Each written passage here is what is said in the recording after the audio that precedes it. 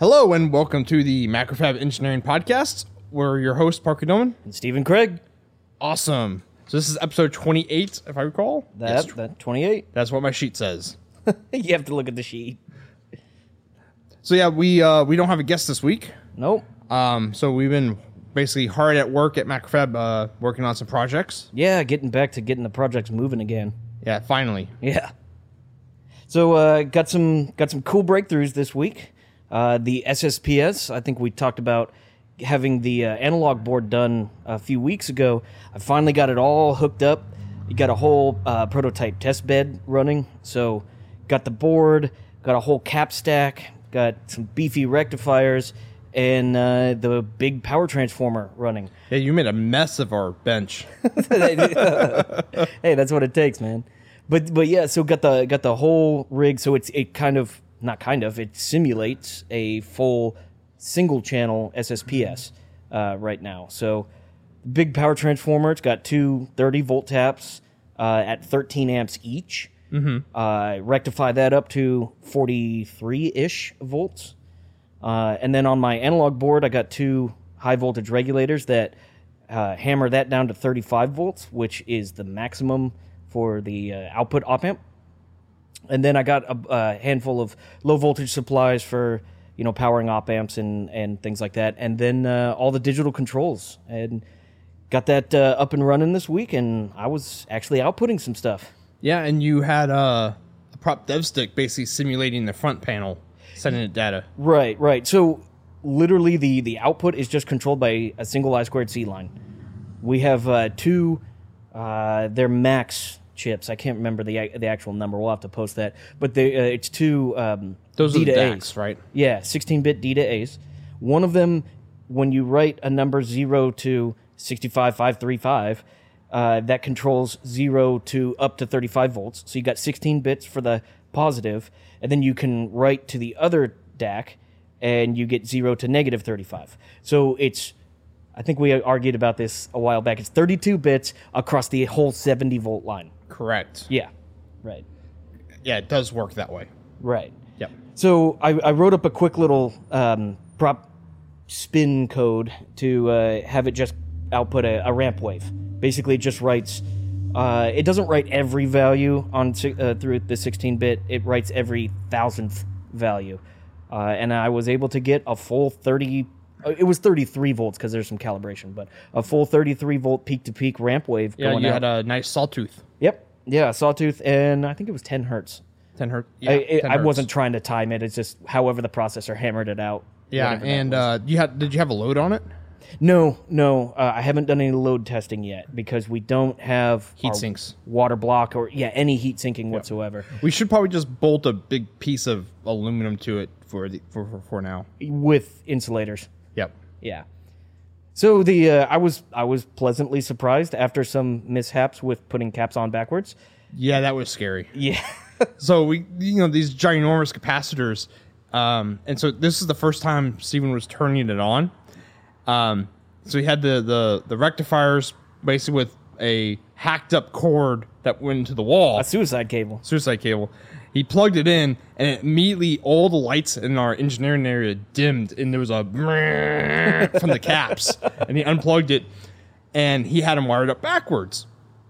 And it wasn't, like, duh, Steven, why'd you do that? Well, These caps are actually positively marked on the stripe. But they have a big, solid stripe down the positive side of the cap. Yeah.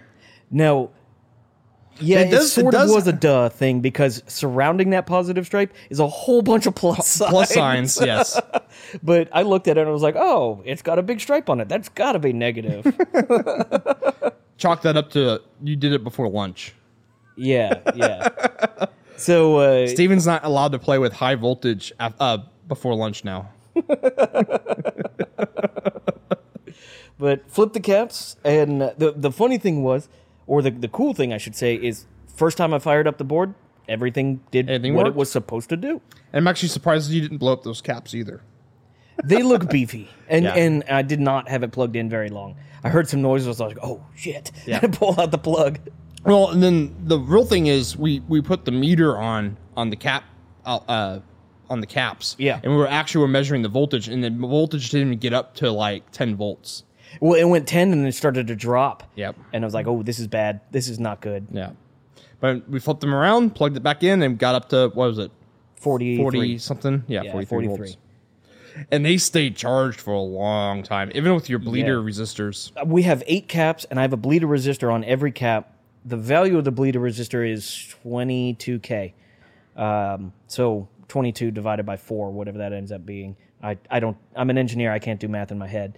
But yeah, that across 0.04 farads takes a long time to discharge. Yep. And I didn't want to put lower yet because we only have quarter watt resistors. Yeah. I would just burn them just from discharging the caps. Yeah.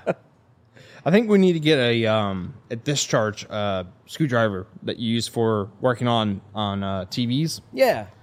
Basically, it's got like a 1 meg resistor, and you just touch it to stuff, and it discharges through. I actually have something similar to that for my my amp work. It's actually a really big cardboard tube with a probe at the end of it, and it's got a 220K wire round inside of it. And the other side is like a really beefy alligator clip, and you just hook that to chassis and touch whatever you need. Interesting. Yeah. Yeah, just bring that in. That'll work. But the only thing that sucks about that is 220K. It would still take ages to discharge. So we need something like 1K. Or less. And then a beef enough, a beef enough resistor to handle that heat dump. Yeah, when we get to finalizing everything, we'll probably want to get like 5 watt resistors and put them across the caps. And something reasonable like 500 ohms. Oh, no. What we can do is actually in the design, we should put a relay that you can enable to discharge the caps. Oh, that's a good idea. That way it's already built in, so when you need to open it up, you type in, hey, I'm going to be taking this apart. Yeah. And then you punch in, the command for discharging the caps. The relay turns off the input supply to the caps, and then it turns on this relay that dumps everything through a big resistor. Yeah. And bam, done. Dig it. So this is not simple at all. No. And I came across one issue that we're going to have to address. Okay. And it comes with turning off the power supply. So on my board, I have 2 35-volt plus and minus regulators, but then I have a plus minus 15, I have a 5-volt, and a 3.3 volt for all the digital stuff. Well, the 3.3 volt, all those low voltage stuff are actually on a separate tap on the transformer. Yep. When you unplug it from the wall, the high voltage regulators still have a whole hell of a lot of charge on them, but the low voltage stuff drops out real fast. What ends up happening is you get a giant spike to the input of the op amps, and the output of the op amp, even if you had it driven to ground, it still shoots up like 20 volts. That's not good. Yeah, that would kill whatever you have attached to the load. So we need to think of a couple ways to fix that, and it could be something as simple as the output just goes through a relay, and when you click it off, when you kill power, it opens that relay. Yeah, make it that relay is powered by the low power side. Right. Yeah. So it kills that. There's some other stuff we could do with pulling to ground really No, hard. we were already going to have the outputs connected to a relay, so we'll just use that relay. Yeah, we'll just have to make sure they're timed right. Yeah. Yeah. And it might be where we beef up the capacitance on the low voltage side too, so that it lives a little longer. If let's say the power went out to the shop. Yeah. Yeah, because you have to pay attention to that too. Yeah. We could certainly do that. We could also technically do like a soft power. The front panel is going to be soft powered. Okay, well then in that case we can have it control all that with intelligence. Yep. Yeah, that might be the best. And what we can do is actually put a battery backup on the front panel. Yeah, so that if it loses power, it can detect that and actually properly shut stuff down. And we can put like a big 18650 cell on it that it can last hours. Because why not? Why not? We have the space for it. Yeah. I like it. Let's do it. Cool idea. Okay, so FX dev board. Update on that. The enclosure finally came in. And it looks awesome. We've been waiting weeks for this enclosure. Yeah, weeks. And I was kind of sweating bullets because I had to pick a color for it, and we wanted to use Macrofab red, but when it comes down to picking a powder coating color? yeah, like there's just gazillions of colors to pick from, and so I was literally sitting there with my computer screen when I was defining it and just trying to find the best one, and I think I landed it. I think it looks really good. It's nice. And the board fits really great. It's strong as hell, and I'm digging it. Yeah, it looks awesome. Yeah. I think the only big problem is it actually fits a little too well. Yeah. Tolerance is a little too tight, but that's okay. That's just loosening up the tolerance a bit. Yeah, because the powder coating when they fired it, it actually pulled the wings in because this was sheet metal. I think it was like 19 gauge or something like that, and it kind of shrunk the dimensions just enough to make it fit really nice. Yep. And really nice meaning it needs some more room. Yeah. So I guess we need to get the magnets and the rest of the hardware, and then you have the next revision of the FX Dev board, which is the final one. Yep. That has everything lined up perfectly. And the footprints are right for the breadboards this time. Have we tested that yet? No. Okay, so because it hasn't we'll know been broken out tomorrow morning if it is. Yeah. Well, I'm confident this time. Confident. You heard it here first.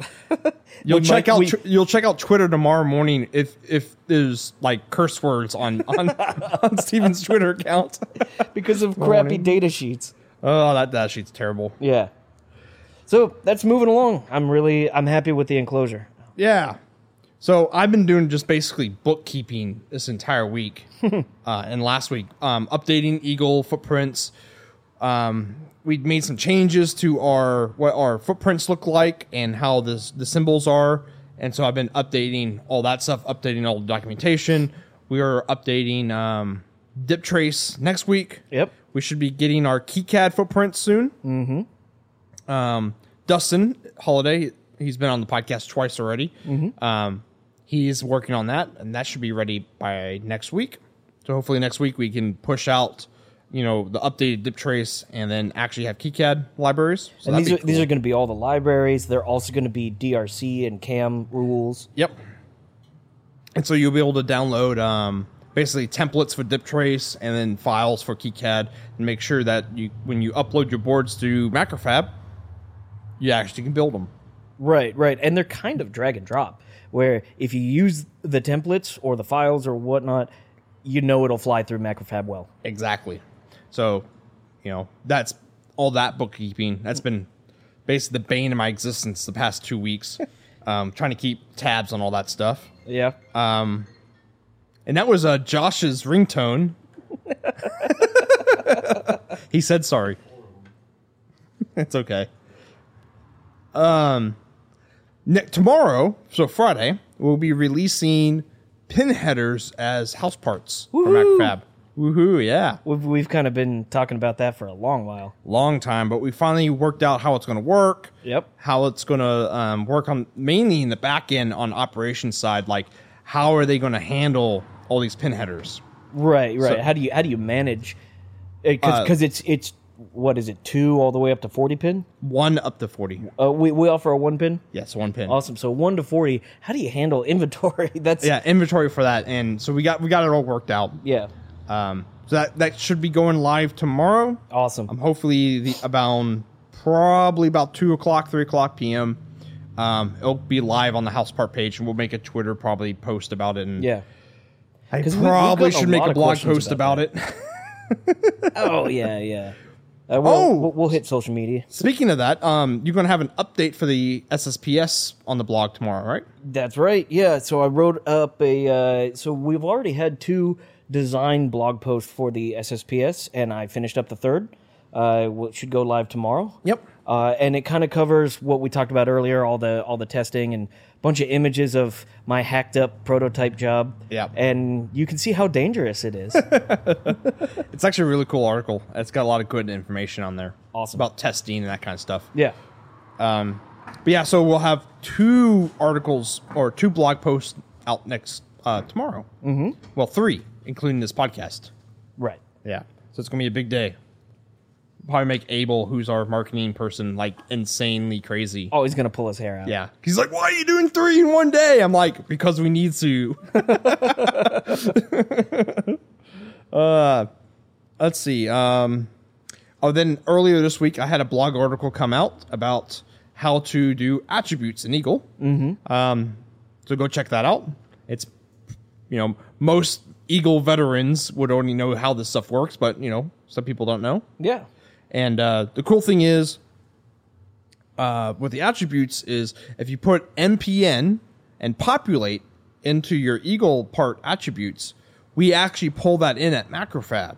And so your manufacturer part number can get pulled in, or the populate field will get pulled in. Populate can be a 0 for non-populate or a 1 for populate. So if you have like a part that you want in your schematic, but you don't want it to be placed on your board, you put a 0 for that field. Right.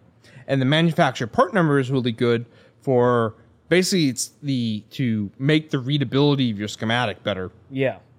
Because let's say you're using a specific cap because it has an ESR rating, and a series resistance that you need to have. So like let's say it's for a switcher, a power switcher. When you look at your schematic, you don't want to look at a part number for the value field. Right. Because you have no idea what that part number actually means. Unless you've memorized everything. Yeah, memorized every single part. So usually you'll put like 10 microfarad, right? Well, put that as your value field, and then if you, in the attribute field for Eagle, you can put that actual part number there. Right. And when you upload it to Macrofab, it'll pull that NPN field out, and bam, automatically grab that part number, put it in, populate it up, good to go. Neat. Actually, I like the whole populate thing. Something I've done in the past, and a lot of people do this. It's really convenient. Is to just populate a whole bunch of like 0805 0-ohm resistors, put them all over your board when you're prototyping, but make them non-pop, such that if you need it, you can just plug something in there or jump across it, and that makes life a lot easier. And on Macrofab, we have the ability on the user interface to select a part as non-pop, but now you can do that in your EDA tool. Yes. Which is even more convenient. Yes, it is. And so we're going to be working on the depth trace libraries that come out next week, and the KiCad stuff will have these kind of attributes. Yeah. Now, they won't be automatically pulled in yet into Macrofab yet until we get that back-end stuff working. Right. But it's a good step. But with both those others, we can do that. Yes. We just have to kind of define how we do it. Yes, exactly. It's a bit easier with Eagle. Yes. Yeah. And then on episode 26, which was 2 episodes ago, I talked about having like a hacked together USB Type-C working. Well, I finally actually got my board built, and it works. So I have a Type-C connector that actually uses the standard manufacturing practices, so just the standard DRC rules for Macrofab. It talks over an FT230X FTDI, USB 2.0 USB bridge chip, and then to a parallax propeller, and it all works. And it worked on the first go-round, right? Worked on the first go.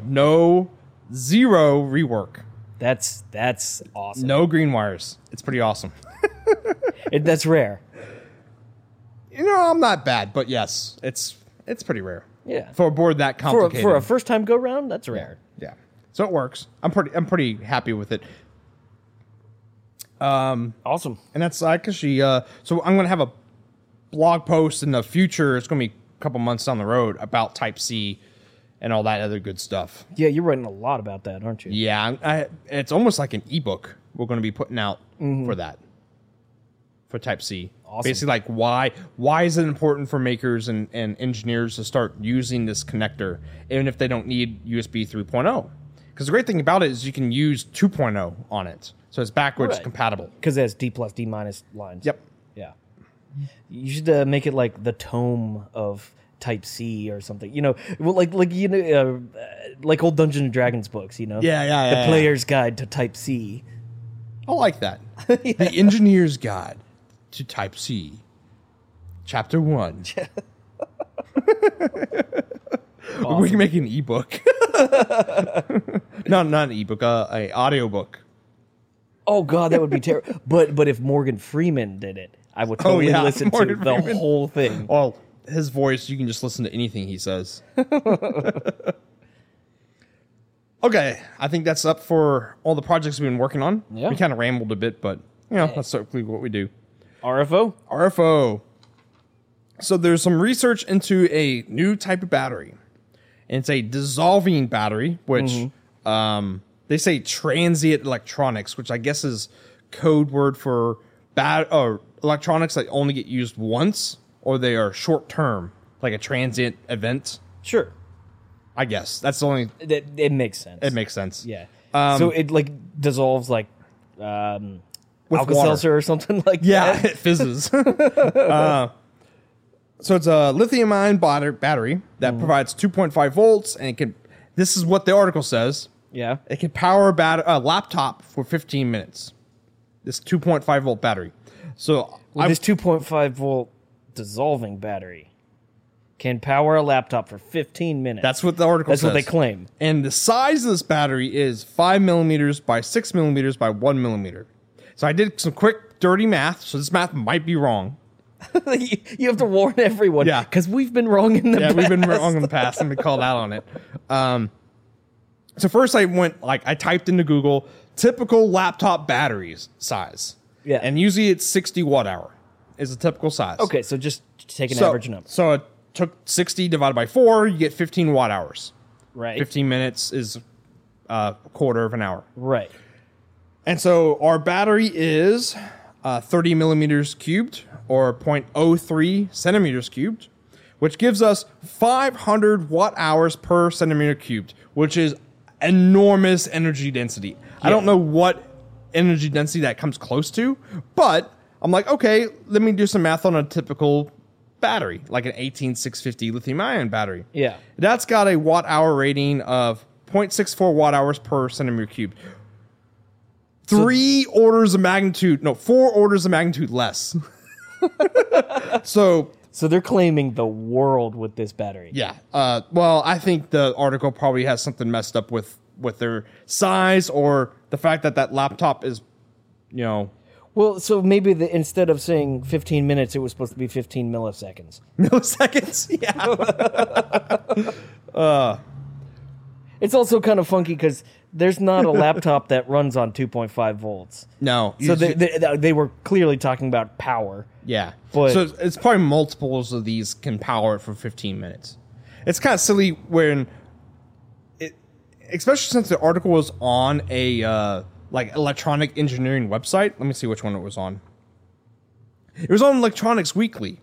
So it's like, where is it's clearly like a copy paste job basically from some other. Yeah, it's an aggregate. Yeah, it was definitely from some other, what do you call it? Press release, press kit stuff. Yeah, right. And the person who wrote this article wasn't even paying attention or even did the simple math. Well, and those kind of numbers hit home for people who are not inclined to actually understand what the numbers are. They look at it, they're like, oh my gosh, I could put this liquid all over my laptop and it runs for 15 minutes,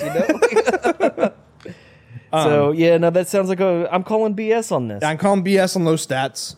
But, okay, so here's the one thing where it might be different. If you don't think about it in terms of watt hours, but think of it in terms of total joules that it has. If you compare those two numbers, the amount of joules that are in an 18650, Yep. compared to this thing, they might have comparable joules, but this dissolving battery can't provide it quickly enough. That could be an option, Yeah. but that's a really far stretch if you ask me. Yeah, I would agree. Yeah. And so apparently, what makes this battery special is it dissolves. So it's for, one-time use devices. Yeah. Because apparently it's got a polyvinyl alcohol-based enclosure, and when Okay. it gets attached with when water hits it, it kind of just dissolves. And this is what they say is that the polymer casing swells and the electrodes are broken apart, causing it to dissolve, except for some nanoparticles, which they don't mention ever again. So what happens to the nanoparticles? So okay, wait. So you got this thing that they like. I'm assuming it's kind of like glow sticky, where two materials come together and a reaction happens. Yep. Okay, great. How do you extract the energy from it? Well, it's got the anode and cathodes on the outside. Okay, but you're gonna have reactions going throughout the whole thing, so you're clearly not gathering all the energy. No. It's like a typical battery, but the materials that's made out of break down in contact with water. Weird. Except for nanoparticles, which it doesn't say what the nanoparticles are. It could be cancer. It's just leftover crap. It's the batteries dissolve into cancer, which is what would happen if you were in California. Right. And then I was thinking, how humid it is here in Houston. These batteries would probably dissolve if you just had them sitting on your table. Oh yeah, guaranteed. You know it would happen. Yeah. Because I mean, we've got gallons of water just floating around us right now. Yep. Wow. So yeah, it's BS. BS. Wait till we see some practical applications. Yeah. And then this one's not really a news article, but a cool project I saw. It was we like talking about Pokemon, especially Pokemon Go on this show, and IoT devices. And this combines both. It's a Pokeball that wiggles when Pokemon are near for the Pokemon Go app. Okay. Yeah, so this guy, the hardware side is... Wait, do you have like a belt, like in the show, where you have a couple of these on your belt and your belt just starts to wiggle? That'd be awesome, but no. This video doesn't show that. He shows the Pokeball just sitting there on his table wiggling. Okay. Hardware-wise, it's pretty simple. It's a 3D printed Pokeball. It's got a servo with a big weight. And so when the servo moves, it makes it, wiggle around. Yeah. And then it uses a Photon, which is by Particle IoT. The Photon's a really popular IoT platform and server and a bunch of other stuff. Yep. And then apparently Pokemon Go has an API. Do they really? Yes, they do. Huh. And so it uses that API to basically figure out where it's at. Yeah. I think it uses And then Wi-Fi. proximity to Pokemon. Yeah, so I think it probably uses the Wi-Fi location, and then looks up, hey, is there any Pokemon near me? And then it says yes. Then it wiggles. Well, that's nifty. Yeah, it's a pretty cool project. So I've got a complaint about Pokemon Go. Okay. And I think I told you about this the other week, but it's worth telling everyone. Pokemon Go has messed up my YouTube watching schedule. Oh yeah. Get this. When I'm driving into work, I like to just listen things on my phone or even at home, watching videos, and I pretty regularly watch the EEV blog. That's probably a pretty popular thing with people who listen to our show. Yeah, I'm pretty sure our audience knows that. So not for a short period of time, for years, I've been able to go to YouTube on my phone and type in 3 letters, EEV, and the very first search it pops up is EEV blog. Now when I type into EEV, it pulls up the Pokemon Eevee as number 1. Oh, is that a Pokemon? Yeah, it's a Pokemon. And not only the first search, but the first 4 searches are all Eevee. So now, because of Pokemon Go, I have to type in EEVB to get to the Eevee. Oh, poor blog. you. You have one more keystroke to do. You think YouTube's algorithm would know better? It should know me because my searches on EV blog and Pokemon vastly outweigh each other. Yeah. Although I have searched for Pokemon. I think we need to come up with a Pokemon hardware project. I'm down. Yeah, we got to think of something. I guess we'll... And it has to be IoT. Yeah, it has to be IoT. It has to be IoT, and it's got to be really stupid. Yep. So we'll think of it. I can't think of anything right now. Can you? Actually, I mean, a lot of the cool projects are already being made. Like GPS hacks, the cool Pokedex little box thing. The Pokeball that wiggles. Pokeball that wiggles. We'll have to come up with something. I wonder, I guess I'd look into API more, but it'd be really cool if you could play it with the Pokeball that wiggles. Yeah. And so it like make it so it vibrates when Pokemon are near. and then you throw it. So it detects you threw it. Yeah. And then it tries to capture it. And then it can wiggle. There's actually a guy already created that. It was on Hackaday. Oh, yeah? Like 2 weeks ago. Yeah. He had gosh, I can't remember how he did it, but he had an actual Pokeball that he throws, and his phone sensed him throwing that, and it completed the action also.